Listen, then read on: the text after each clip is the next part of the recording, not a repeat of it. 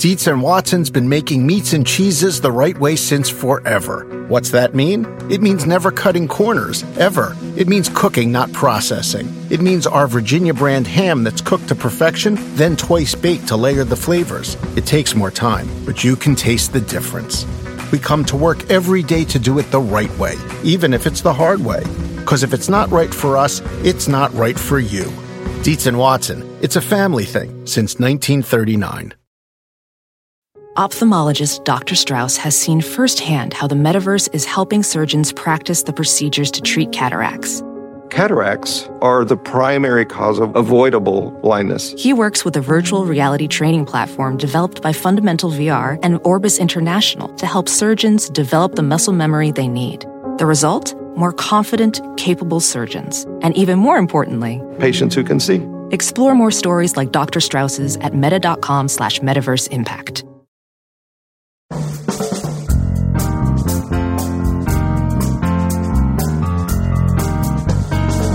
Brett McKay here, and welcome to another edition of the Art of Manliness podcast. Mental illnesses of all kinds are on the rise, and yet we seem no closer to being able to treat them effectively. We're only able to treat the symptoms of mental illness, but aren't often able to put the illness into remission because its root cause has been a mystery. My guest, however, believes he knows exactly what the root cause of mental illness is, and thus how to finally resolve it for good. His name is Dr. Christopher Palmer. He's a Harvard psychiatrist and the author of Brain Energy, a revolutionary breakthrough in understanding mental health. Today on the show, Chris unpacks his theory of mental illness, which basically comes down to this. If your brain cells aren't getting enough energy, they're not going to function properly. He explains how numerous and seemingly diverse mental illnesses, from anxiety and depression to ADHD and alcoholism, actually all have a common pathway: metabolic disorders. While we typically think of metabolism as related to the physical body, it also greatly affects the mind. And Chris explains how you can have the kind of metabolic problems that cause mental illness, even if you're not overweight. Chris then shares how certain lifestyle changes, like switching to a ketogenic diet, may be able to completely cure mental illness. After the show's over, check out our show notes at awim.is/brainenergy.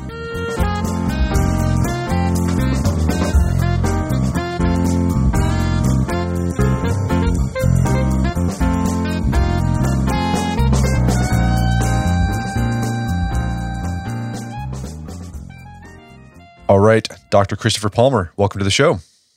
Thank you, Brett, for having me. So you are an assistant professor of psychiatry at Harvard Medical School, and you got a new book out called Brain Energy, where you lay out this new theory about a potential underlying cause of all mental illness: depression, anxiety, OCD, even bipolar disorder. It's really interesting. But before we get into the theory, let's talk about why treating mental illness has been so difficult.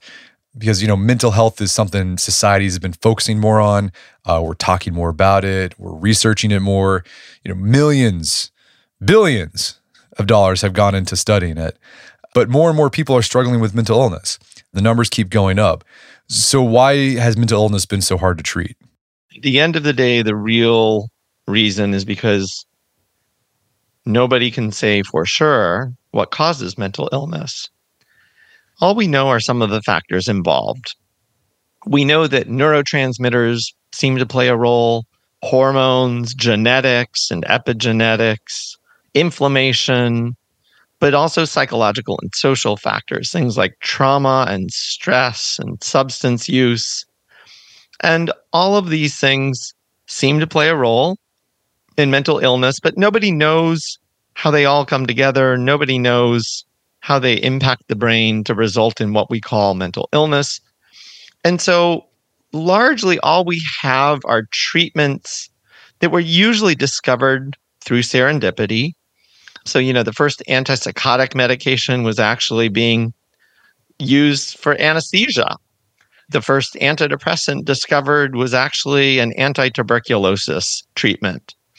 And so these medications were discovered through serendipity, and we largely still don't fully understand how they work or why they decrease symptoms. But for the most part, what is clear is that our treatments only decrease the symptoms. For the most part, we don't have cures for mental illness. And this even includes things like psychotherapy.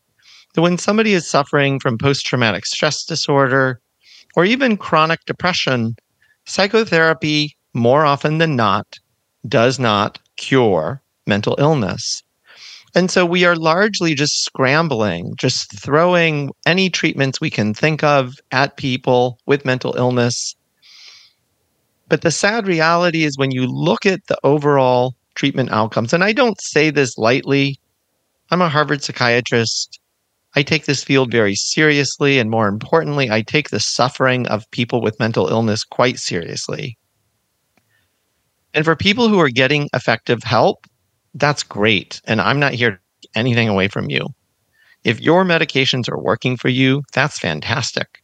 If psychotherapy has cured you, that's fantastic. I don't want to take any of that away. But for most people with mental illness who get treatment, well over 50% of people who get treatment for mental illness, they do not get remission of illness, meaning their illness is no longer there.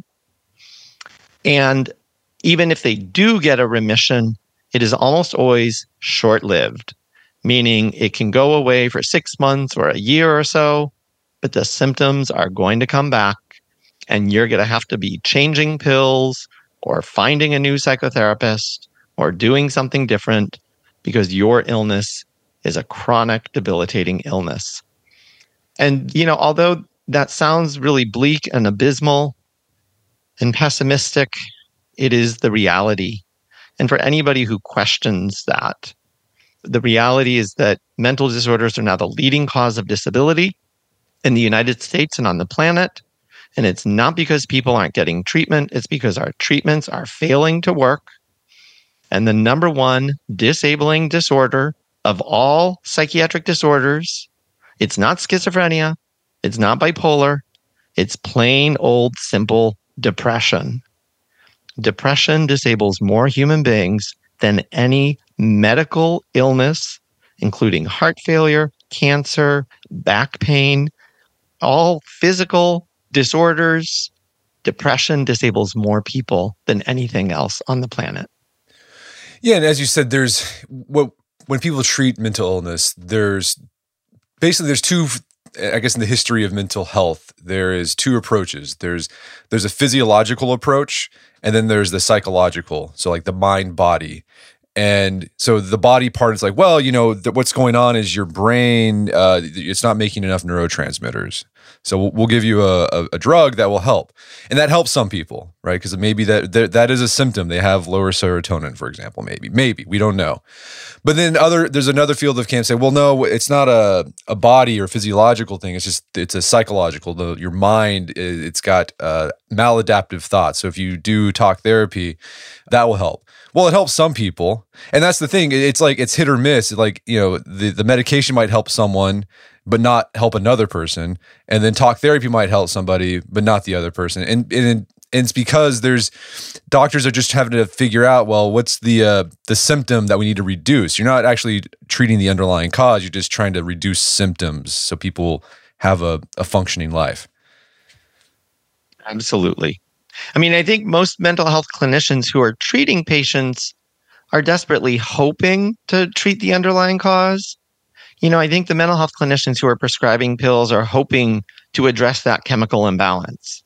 And I think the psychotherapists who are delivering psychotherapy are hoping to, relieve the trauma in that person so that the person can let go of their trauma and move on with their life. But again, when we look at the treatment outcome studies, even with the best of intentions, even with the best efforts from all of these clinicians, I'm not here to fault any of them. I'm one of them. We're all doing our best. But our current model of mental health and mental illness and how to treat it is failing miserably. And the other problem with mental illness is there's no objective criteria, right? There's not like an MRI scan where you can look on someone's brain who comes in with depression and say, yeah, you've got depression. I mean, there's been some studies saying that, parts of the brain might light up less if you have depression, but there's nothing definitive about it, or there's not a blood test you could take and say, yeah, you've got OCD. And so it's really, you have to talk to the patient, and there's subjective things in there, and you can't downplay the subjective, because if someone feels awful, you have to take them on their word. But it gets tricky because a doctor's trying to figure out, well, he says this, if we do this, will it change the outcome? So that's the other hard thing. There's no definitive test for mental illness, unlike cancer, where you can look and say, oh, you got a tumor, or there's a blood test and we still see the cancer there. Absolutely. And it's really interesting because if there is a definitive abnormality identified, it's no longer considered a mental illness. So, for example, people with cancer often have mental symptoms. They often can get severely depressed and fatigued. They can have concentration difficulties. They can even have symptoms consistent with like cognitive impairment, even so far as dementia. They can get delirious, where they're hallucinating or delusional. And we don't call that a mental illness because we know that they have cancer and they're getting cancer treatment, and both cancer and its treatments can sometimes cause those symptoms. So in those cases, we don't call it mental illness. And so the sad reality is that the people for whom we can't identify an objective cause, we put them in the category of mental disorders. So the goal is if we could find an underlying common pathway for mental illness, this would allow us, treatment could be more effective, right? Because you could find the underlying thing. And let's start getting into your theory here. The first connection I like to make is that one thing you note for potential underlying pathway for mental illness is that mental illnesses, depression, anxiety, OCD, bipolar, there's some overlap there. What do you mean by that? What are some examples of overlap with mental illness?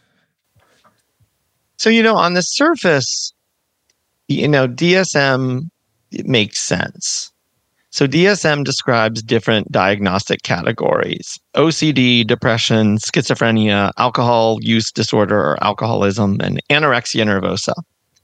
Most people know what those things mean. And they paint very different pictures of the types of people that have those disorders, the symptoms that those people are having, and the treatments that might be effective for those people.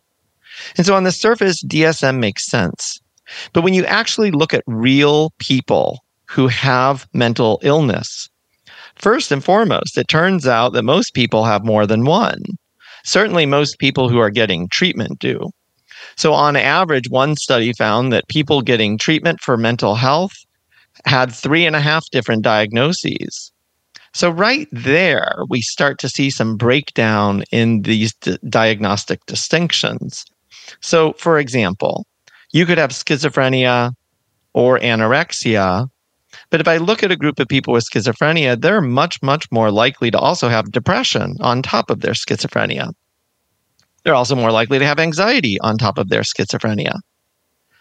And wait, I thought those were different disorders with different causes. Now, a lot of people think, well, if you were schizophrenic, wouldn't you be depressed and anxious? But it's not so simple, because it turns out that people with depression and anxiety are actually more likely to go on to develop schizophrenia too.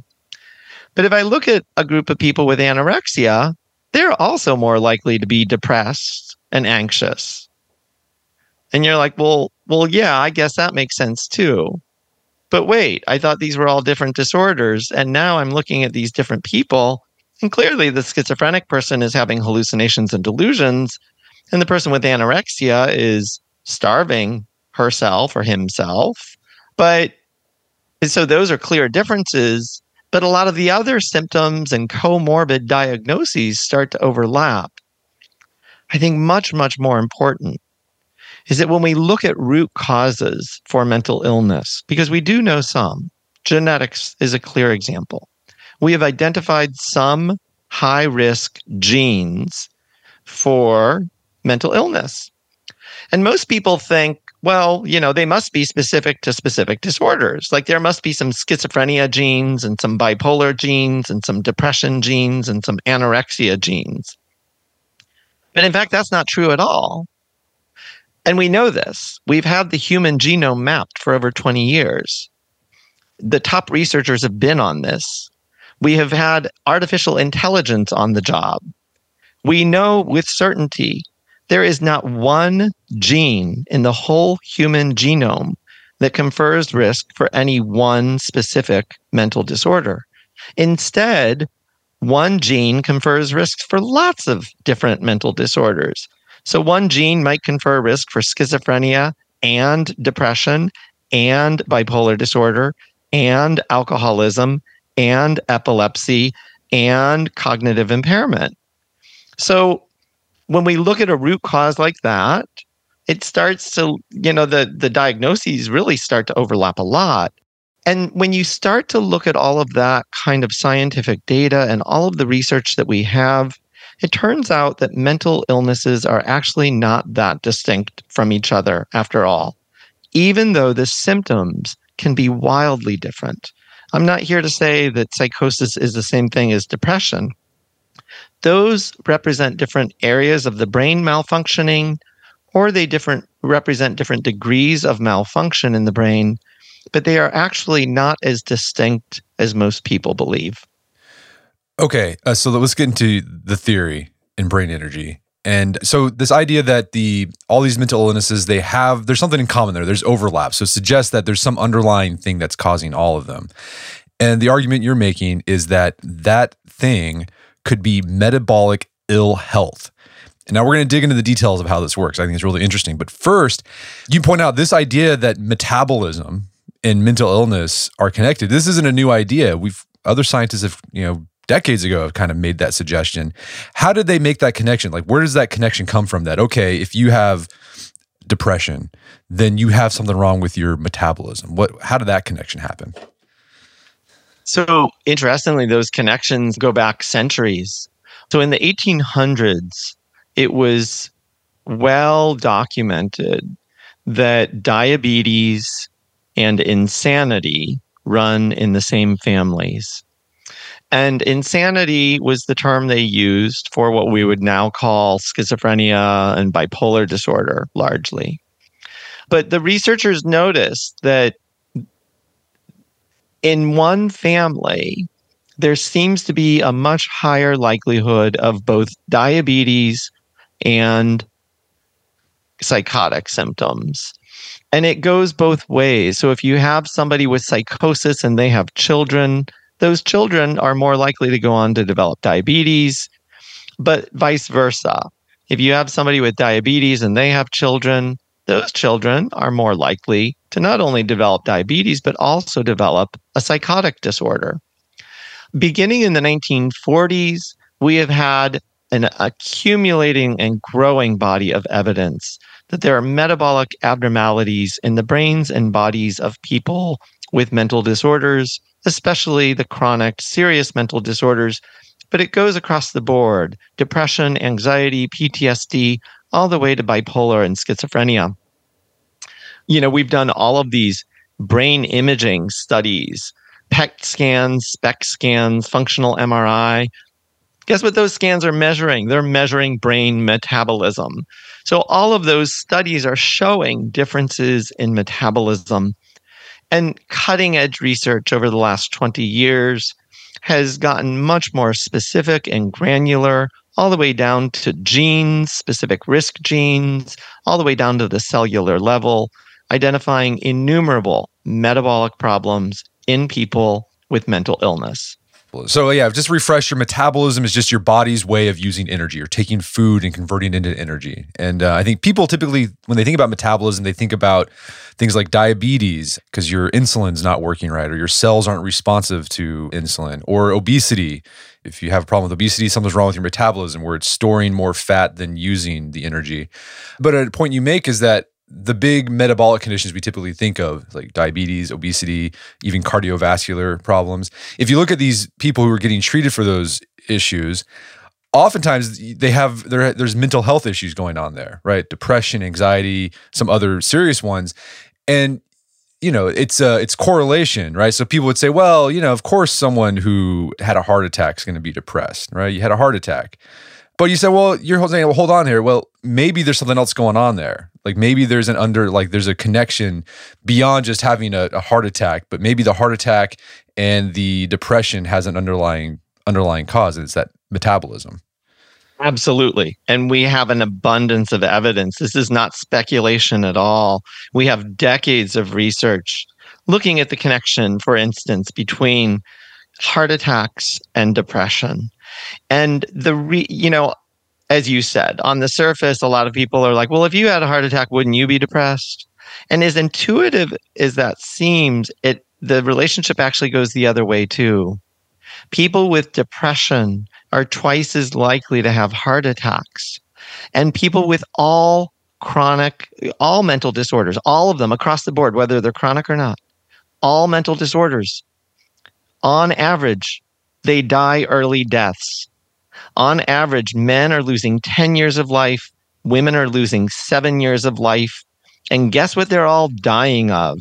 The primary number one cause of death in the mentally ill across the board, whether you've got anxiety, ADHD, schizophrenia, bipolar, alcoholism, the number one cause of death is heart attacks.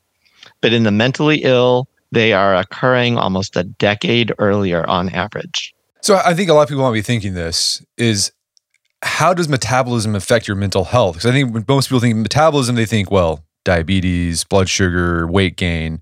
So how does the metabolism affect your brain? What's going on there? So at the end of the day, metabolism, is, as you said, it's about taking food and oxygen and turning it into energy or building blocks that get used to maintain or grow cells. And energy and building blocks are essential to the function of all cells. And that includes brain cells. If your brain cells are not getting enough energy or they aren't getting enough nutrients, guess what? They aren't going to function properly. And at the end of the day, that is the easiest, simplest way I can explain my theory, is that if your brain cells aren't getting enough energy, they aren't going to function properly.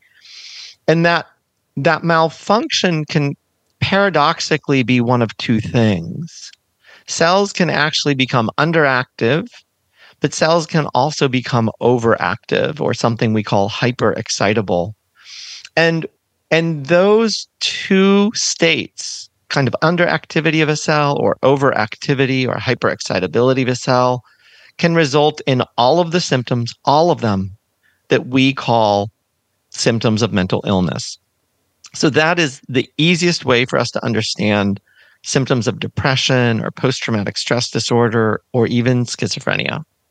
What I love about you doing this book, you kind of walk people through is how metabolism affects these different underlying causes of what we typically think of mental illness. So for example, neurotransmitters, right? Like, there's something off with your dopamine or serotonin.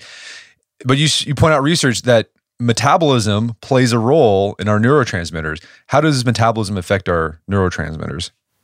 So at the end of the day, when metabolism is extraordinarily complicated, and in order to really start to understand what controls metabolism or what it means to have a metabolic malfunction, you actually have to start to go to this other level of the cell in these tiny little things in most of our cells called mitochondria.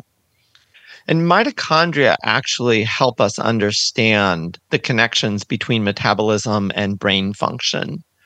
So to answer your specific question, what does metabolism have to do with neurotransmitters? I'm going to focus on metabolism, but more importantly on mitochondria, which are these master regulators of metabolism.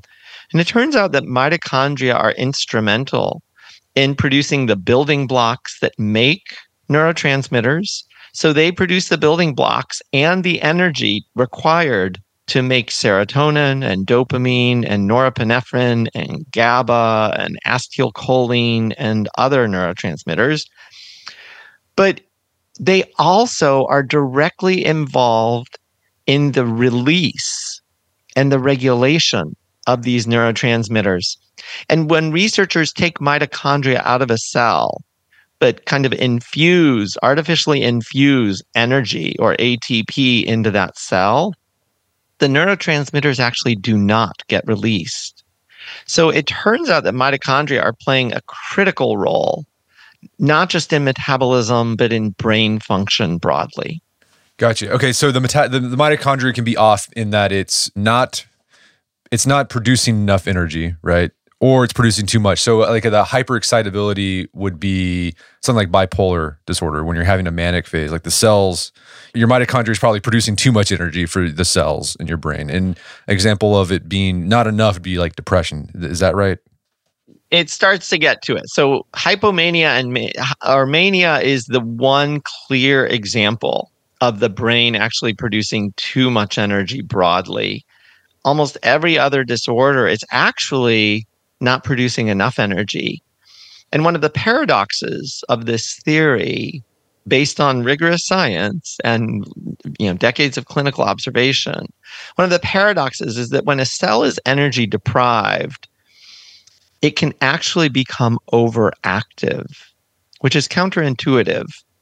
But cells have kind of an on cycle and they have an off cycle. They get turned on, but they also get turned off. And energy is required to do both of those things. So cells needing energy to get turned on, that kind of makes sense to most people. Most people will get that. But one of the paradoxes is that once a cell gets turned on, it actually has to have enough energy to turn itself off. And that is a paradox because that can result. So a cell can get turned on and be on very weakly. Maybe it's only really operating at 60% capacity, but it may not have enough energy to fully turn itself off. And that results in hyperexcitability, which can result in some of the symptoms of mental illness. We're going to take a quick break for a word from our sponsors. Wedding season is coming up, and if you are preparing for the big day, I know wedding planning can be really intimidating, but finding the perfect suit shouldn't be. Indochino makes it easy to get a fully customizable suit right from your home. Don't just wear any suit on your big day, wear a custom made-to-measure suit. Suits start at just $499, which is about the same price you'd pay for an off-the-rack suit at a department store. And they've also got custom made-to-measure shirts starting at just $89. So I've talked about my Indochino suit on the podcast before. They've been a long-time podcast sponsor. It's navy blue. The measuring process was super easy. They got these video guides you follow. You'll need another set of hands to help you out with that. But the really fun part is customizing it. Got to customize how I wanted the lapels on the jacket, the pockets, the lining. I went no pleats on the pants on this suit. A lot of fun. And then in a few weeks, you have a made-to-measure custom suit sent directly to your door. When planning your wedding, get a suit as unique as you with Indochino. Go to Indochino.com and use code manliness to get 10% off any purchase of $399 or more. That's INDOCHINO.com, promo code manliness. And now back to the show. So sometimes brain cells don't get enough energy. And paradoxically, this means that they can't turn off, which leads to them to have hyperexcitability, right? And then hyperexcitability can lead to mental illness. Do we know what it is about the hyperexcitability of brain cells that causes something like depression? Because like your depression, you think, well, there's low energy. So what's going on there? Yeah, it's a great question. Hyperexcitable means that cell is doing something in an exaggerated way, or it's doing something at the wrong time when it really shouldn't be doing that. So let me give you an easy example that I use in the book, and that is pain. So pain is a normal human sensation. We all experience it whenever we injure ourselves.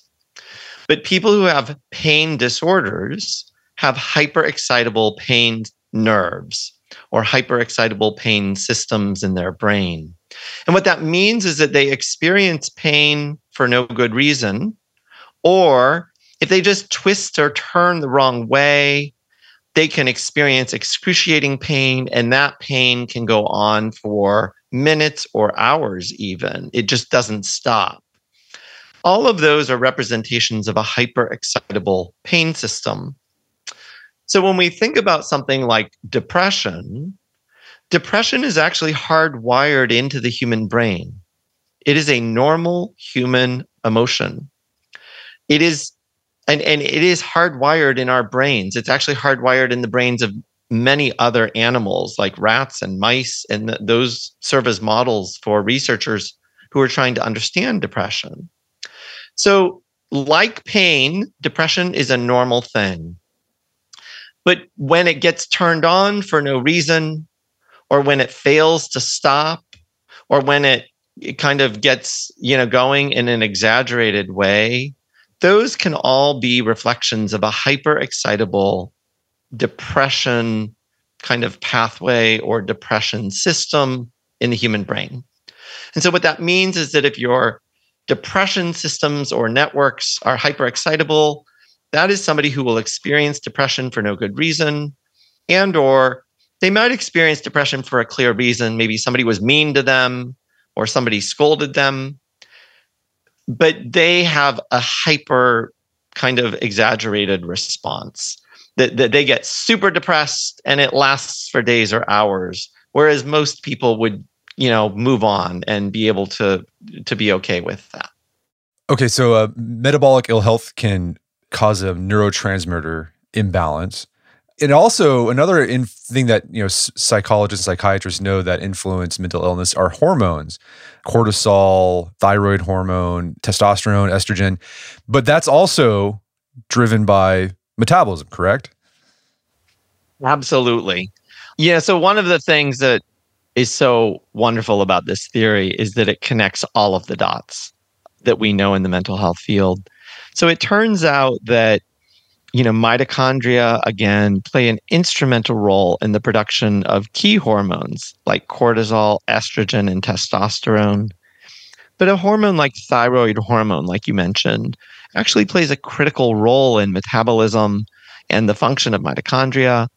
Even a hormone like insulin, which most people think of as a diabetes thing, it turns out insulin is actually located throughout the brain and plays a powerful role in the way your brain functions, and also plays a powerful role in brain metabolism. Okay, so what would happen with insulin? Like, how does it influence mental illness or mental health? Do we know that? We do. So we have, again, so that's probably one of the clearest connections that goes back to the 1800s, this connection between diabetes and mental illness. We know that people with type 2 diabetes or even type 1 diabetes are much more likely to develop mental disorders, and pretty much all of them across the board. Depression, PTSD, substance use disorders, but also bipolar and schizophrenia. Over the last 20 years, we have neuroimaging research showing that people with bipolar disorder and schizophrenia have abnormalities in insulin signaling in their brain. Here's a very clear study that I just want to share with people that really drills this home for everybody and why this matters. One study looked at 5,000 kids and followed them from the ages of 1 to 24. And they found that the kids who had the highest levels of insulin resistance beginning at age 9 were 5 times more likely, that's 500% more likely, to develop bipolar disorder or schizophrenia or be at risk for those disorders. 500% more likely. That is not trivial.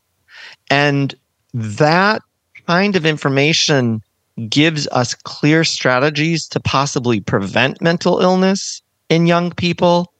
It also gives us, lots of treatment options as well. Well, another cause or symptom that mental health practitioners have been treating in recent years to decrease mental illness symptoms is inflammation. So there's been research showing that people with, major depression, for example, some of them are highly inflamed. And inflammation goes back to metabolism, correct? Absolutely. So metabolism influences inflammation and inflammation influences metabolism. Now, everybody's heard inflammation. That's the cause of everything that ails us these days. And yes, in fact, people with mental disorders are more likely on average to have higher levels of inflammation. But I'm here to argue that inflammation in and of itself is neither necessary nor sufficient, meaning inflammation can't explain all mental illness. And not all people with mental illness even have higher levels of inflammation, at least not that we can measure. So inflammation is an important factor. It clearly plays a role for some people, but I don't think in and of itself it is the key. Instead, we have to rise above that and see the broader connections through what we call metabolism and mitochondria. Okay, so I think people are seeing here now that metabolism, it underlies a lot of these things. It connects a lot of these things that we often treat as disparate things.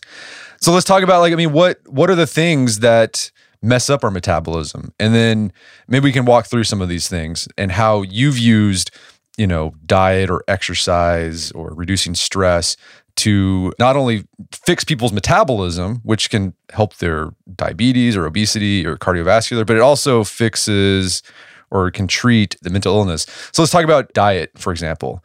How does our diet mess up our metabolism and then in turn can cause mental illness? Yeah. So I think everybody knows if you eat a bad diet, you're more likely to become obese or diabetic. So I think most people intuitively know a bad diet can mess up metabolism. What I think most people probably don't know is that a bad diet can also lead to higher rates of mental illness. So I just mentioned that study in kids. So a bad diet can lead to insulin resistance, which can then go on to lead to much higher rates of bipolar disorder and schizophrenia. But much, much more common are depression and anxiety disorders and other types of disorders. So a bad diet can do all of those things. And what do I mean when I say a bad diet? I mean a diet that causes metabolic dysfunction. So a diet that causes higher levels of inflammation, or a diet that impairs hormonal status, or a diet that impairs mitochondrial function. And you're probably wondering, well, what the hell are you talking about, Chris Palmer? Like, what does that mean? What is a bad diet? Well, a bad diet can include a lot of highly processed foods that are high in sugar, high in fat. That's kind of the deadly combination, is that sweet spot. Lots of sugar and lots of fat. That is not a good diet for any human being on the planet, or animal on the planet for that matter. But, unfortunately, we have added all sorts of chemicals and processed things. I outlined some of the literature on trans fatty acids. Those actually are really horrible for physical health, like heart attacks, but they're also really horrible for mental health. Trans fatty acids have been found to result in higher rates of depression, irritability, even Alzheimer's disease in people. So mental symptoms. And so clearly our diet, it's not rocket science in a way. I think everybody understands what you eat can affect your heart, like in a very clear and concrete way. Like what you eat can actually clog up the arteries of your heart and result in a heart attack. On some level, it's kind of a no-brainer to just understand that what you eat can also affect your brain. If it's affecting your heart, it's probably affecting more than just your heart. It's going throughout your body, and the brain happens to be connected to everything. And the brain is actually one of the more energy consuming organs. And so a lot of what you eat, a lot of those calories and substrates and all the breakdown products, a lot of that's going up to your brain to fuel your brain cells. Well, another thing you point out in the diet section of how what we eat can influence our mental health, or because it's influencing our metabolism, is that doctors have known for a long time that if you want to treat epilepsy, one thing you can do is do fasting or like a ketogenic diet, right? There's something about a ketogenic diet that reduces epilepsy symptoms, particularly in children. They know this with kids. And again, that shows there's a metabolic thing going on there, right? Absolutely.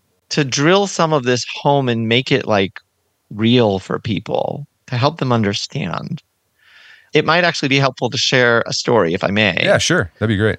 I think most people understand that if you eat a healthy diet, it might help depression or anxiety or even ADHD symptoms. I think most people get that. But what I'm saying is that diet, especially a dietary intervention like the ketogenic diet, can actually impact what most people think is an incurable chronic mental disorder. So you mentioned we have decades of research showing that the ketogenic diet, for instance, can stop seizures. That's a real thing. Seizures are real. and people can actually die from them. And so doing a specific type of a diet, like the ketogenic diet, can actually stop seizures. But the work that I've been doing over the last 6 years is using the ketogenic diet in people with chronic, serious mental illness. And so the story that I'll share with you is a woman. I used a different name. I used fake names for everybody in the book, but she actually gave me permission to use her real name. So in this interview, I'm going to use her real name. Her real name is Doris. Doris was diagnosed with schizophrenia when she was 17 years old. She had daily hallucinations and delusions. Over the ensuing decades, she tried numerous antipsychotic and mood-stabilizing medications, but none of them worked to stop her symptoms. They did cause her to gain a lot of weight. Doris was tormented by her illness, and between the ages of 68 and 70, she tried to kill herself at least 6 times. When she turned 70, her doctor referred her to a weight loss clinic at Duke University where they were using the ketogenic diet, and for whatever reason, she decided to give it a try. Within 2 weeks, not only did she start losing weight, but her hallucinations and delusions started going away. Within months, all of her symptoms of schizophrenia were in full and complete remission. Within 6 months, she was off all her psychiatric medications and remained in full and complete remission.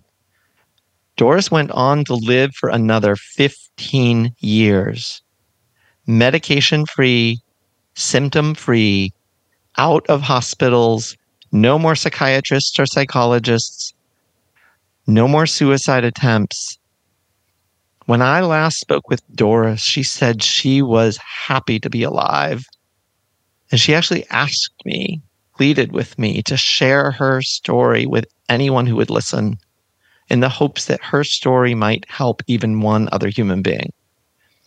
Sadly, Doris passed away this past January at the age of 85 of COVID pneumonia. I want to let people know Doris is not alone. I now have dozens of cases of similar patients achieving seemingly miraculous recoveries from what we know as what we currently think of as chronic mental disorders. There are clinical trials underway, at least 5 controlled clinical trials. Some of the leading psychiatrists and neuroscientists are hot on this trail. But I'm passionate about making these treatments and this theory and this information available to people now, because people want help now. That's really powerful. So I mean, it's a perfect example. You treat a metabolic condition, you treat the mental illness, and that was just a diet intervention, changing to a ketogenic diet. And that's again to say, ketogenic might not be for everybody, right? Like, I don't think you don't want to give the impressions like, well, if you have depression, go on a keto diet, it'll cure your depression. Maybe, but that's something you have to talk to a psychiatrist or psychologist about. So we've been talking about how mental illness may be caused by metabolic problems and how these metabolic problems can be caused by things like poor diet and things like that.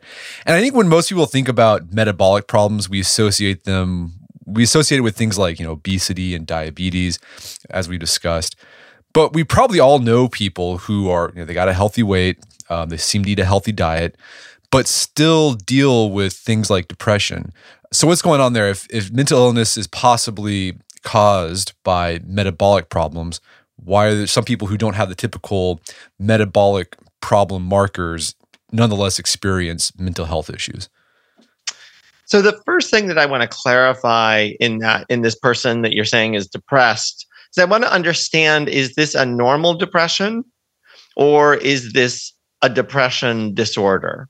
And so in the way that I described pain and hyperexcitability, same deal goes for depression. So depression can be a normal response to adversity.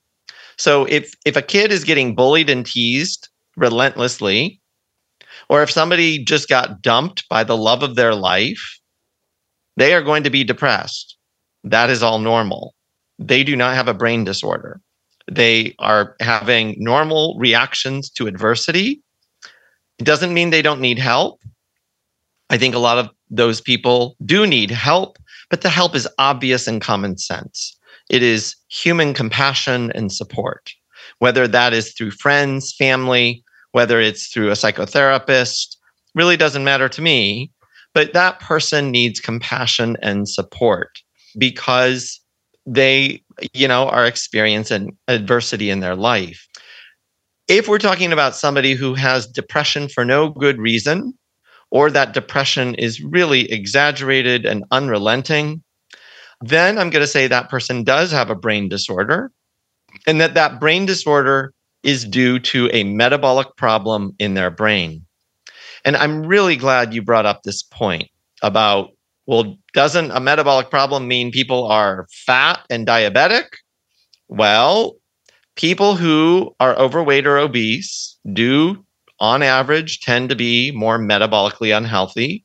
And certainly people with diabetes, type 2 diabetes, are more metabolically unhealthy. But there are many other causes of metabolic problems in the human body. So let me give you a clear example that will hopefully kind of help people understand this. So one of the other causes of metabolic problems are toxins, things that are toxic to these things in our cells called mitochondria. And any toxin will cause metabolic problems. And one clear, easy to understand example is smoking cigarettes. So smoking cigarettes is actually associated with weight loss. On average, people who smoke cigarettes weigh less than people who don't smoke cigarettes. So this is not a weight issue anymore. This is a smoking issue. And yet, we know with certainty, based on decades of research, people who smoke cigarettes are more likely to have heart attacks and strokes. Those are metabolic disorders. They're also, interestingly, more likely to have insulin resistance and develop type 2 diabetes. Even though most people think of insulin resistance and type 2 diabetes as being related to weight or obesity, smokers, even though they're thin, tend to develop higher rates of insulin resistance and diabetes. But guess what else smokers are more likely to develop? Depression. So one study actually followed over 14,000 Korean adults over several years, and they measured whether they were smokers and or whether they were depressed. And the people who were not depressed, but they were smokers, were much, much more likely to go on to develop depression in the subsequent years. However, the reverse association was not found.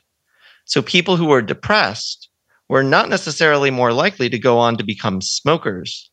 And so the researchers in that study concluded that smoking seems to cause or contribute to an increased risk for the development of depression.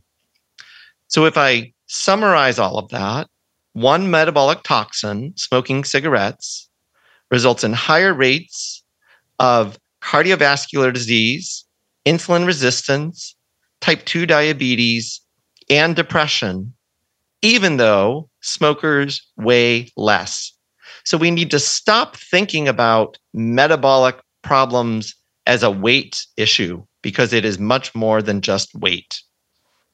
Well, another toxin, obvious one would be alcohol as well, right? Absolutely. And believe it or not, people who drink high amounts of alcohol are more likely to what? Have heart attacks. They're also more likely to develop type 2 diabetes, interestingly. They're more likely to develop mental disorders, including depression. So again, one metabolic toxin, alcohol, we know with certainty, based on decades of research, is a mitochondrial poison, and that is poisoning your metabolism, and that can result in both mental and metabolic disorders. And then other things too you talk about in the book that could affect metabolism, but you might not see someone with the obvious signs that they have a metabolic issue like weight gain. If you're lonely, right? I think there's studies that show that your likelihood of cardiac problems goes up, insulin resistance also goes up, and that can cause things like depression as well. Absolutely. So everybody knows that loneliness could be associated with depression. That just kind of makes sense. And that's usually what people think. But loneliness, as you mentioned, also results in higher rates of metabolic disorders, heart attacks, strokes, and actually premature death.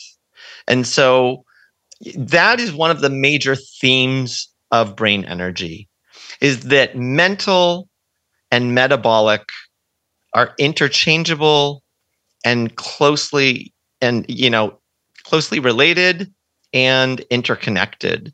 That we can't talk about mental symptoms or mental disorders without talking about metabolic, but we also can't talk about metabolic disorders like heart attacks or even obesity without thinking about mental symptoms and mental disorders. Okay, so even if you're not overweight, you can still have metabolic problems because there are metabolic disruptors that don't show up in weight gain. Things like smoking and drinking can damage your metabolism. Something else that can damage your metabolism is stress and lack of sleep. A lack of exercise can damage your metabolism. And that's why exercise can improve mental health. So a bunch of things beyond diet can affect metabolism. And that in turn can affect your mental health. How do you imagine this brain energy theory of mental health will change how doctors diagnose and treat people with mental illness? Right now, most people, if they go to a psychiatrist, they're like, man, I've got OCD or severe depression. The typical thing is, well, we'll maybe do some talk therapy, do a pill. With this brain energy approach, kind of walk us through, like, let's say someone walks into you and say, I've got potentially major depression. What would you do? I would actually want to do a comprehensive assessment of all sorts of mental health markers, which we currently do anyway. So I'm going to look for other types of symptoms, OCD symptoms, anxiety symptoms, psychotic symptoms, bipolar symptoms, all sorts of them, to really get a full picture of brain function. But the huge change is that I am now also going to be looking at metabolic markers, biomarkers, lifestyle factors that we know impact metabolism.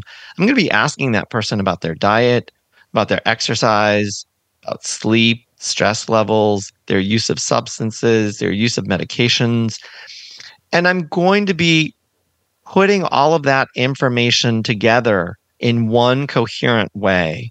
I'm going to try to understand what are all of the factors that are causing harm to this person's metabolism. So that might be a bad diet and poor sleep. Maybe they're not prioritizing sleep. They're on their computer. They're staying up all night, binge watching Netflix, and then they don't get enough sleep. I'm going to recognize that those are impairing metabolism, and I'm going to try to address those first before I start throwing pills at this person, and even probably before I start psychotherapy with this person. I'm going to use lifestyle factors for clear and unequivocal metabolic problems, and I'm going to see what I get. For a lot of people, I think that's going to solve the problem. And the beauty of this theory is that at the same time I'm addressing their depression, I'm also addressing their weight issues. I'm also reducing their risk for prediabetes or diabetes. I'm reducing their risk for a heart attack. I'm making this person a happier, healthier person overall. I'm treating the whole person, not just brain symptoms. I'm treating all of it. Some people may still, we may go through everything and say, well, we can't really find anything wrong. They're following a good diet. They're getting adequate sleep. They're not too stressed. I'm still open to using antidepressants and talk therapy and psychotherapy and even more invasive treatments like ECT and TMS if those are needed. But I think that the metabolic theory of mental illness opens up entirely new ways to think about what's happening all the way down to the cellular level. And much more importantly, it opens up entirely new ways to treat these disorders and put these disorders into full remission as opposed to just reducing symptoms. Well, you were talking about talk therapy. I just had the thought. I think what might be going on there, why talk therapy is useful. We typically think, well, talk therapy is useful because it helps you get over like maladaptive thinking patterns, for example. But I think is what a lot of talk therapy does is like you're talking to someone. Right? You have like someone you can trust and talk to, which feels good, reduces stress. You learn skills, cognitive skills, so that you basically reduce stress, which affects metabolism. Like that's what's going. That's potentially what's going on. Yeah, absolutely. And I think that's a really important point. So this theory doesn't replace existing treatments that we know work for some people. This theory simply offers a completely new way to understand how and why something like psychotherapy or an antidepressant might be working. Yeah. And I think for someone who's listening to this, I think this would be great. I mean, like if someone has like severe mental illness, like schizophrenia, things like that, you'd have like severe interventions, like maybe, okay, we're going to completely switch up your diet, try keto. Of course, you want to talk to a doctor about that. But even if you don't have any like mental health issues like this, I think this information explains like why you should focus about like eating well and exercising and reducing stress, because not only is it going to help your body, but it's going to help your mind as well. Absolutely. Yeah. Well, Chris, this has been a great conversation. Where can people go to learn more about the book and your work? The one website I'll direct people to is brainenergy.com. So brainenergy.com. Awesome. Dr. Chris Palmer, thanks for your time. It's been a pleasure. Thank you, Brett, for having me. My guest today was Dr. Chris Palmer. He's the author of the book Brain Energy. It's available on Amazon.com and bookstores everywhere. You can find more information about his work at his website, chrispalmermd.com. Also check out our show notes at aom.is/brainenergy, where you can find links to resources where we delve deeper into this topic.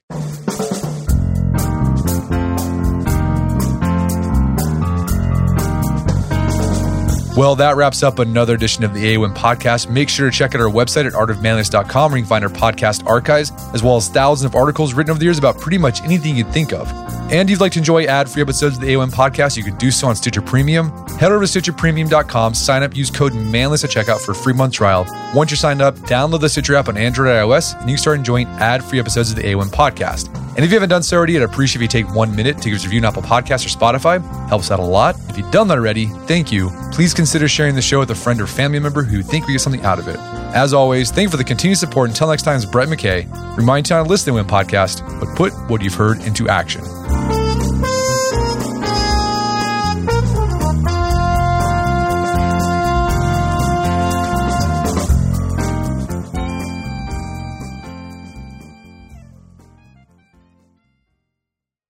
Start clean with Clorox, because Clorox delivers a powerful clean every time. Because messes happen. Because not the charcoal mask. Great, because why would I put that on my face when I could drop it in my sink? This is what I get for multitasking. Ugh, why is charcoal so sticky? Hello? Hey, Janice. I am so sorry. I thought I was on mute.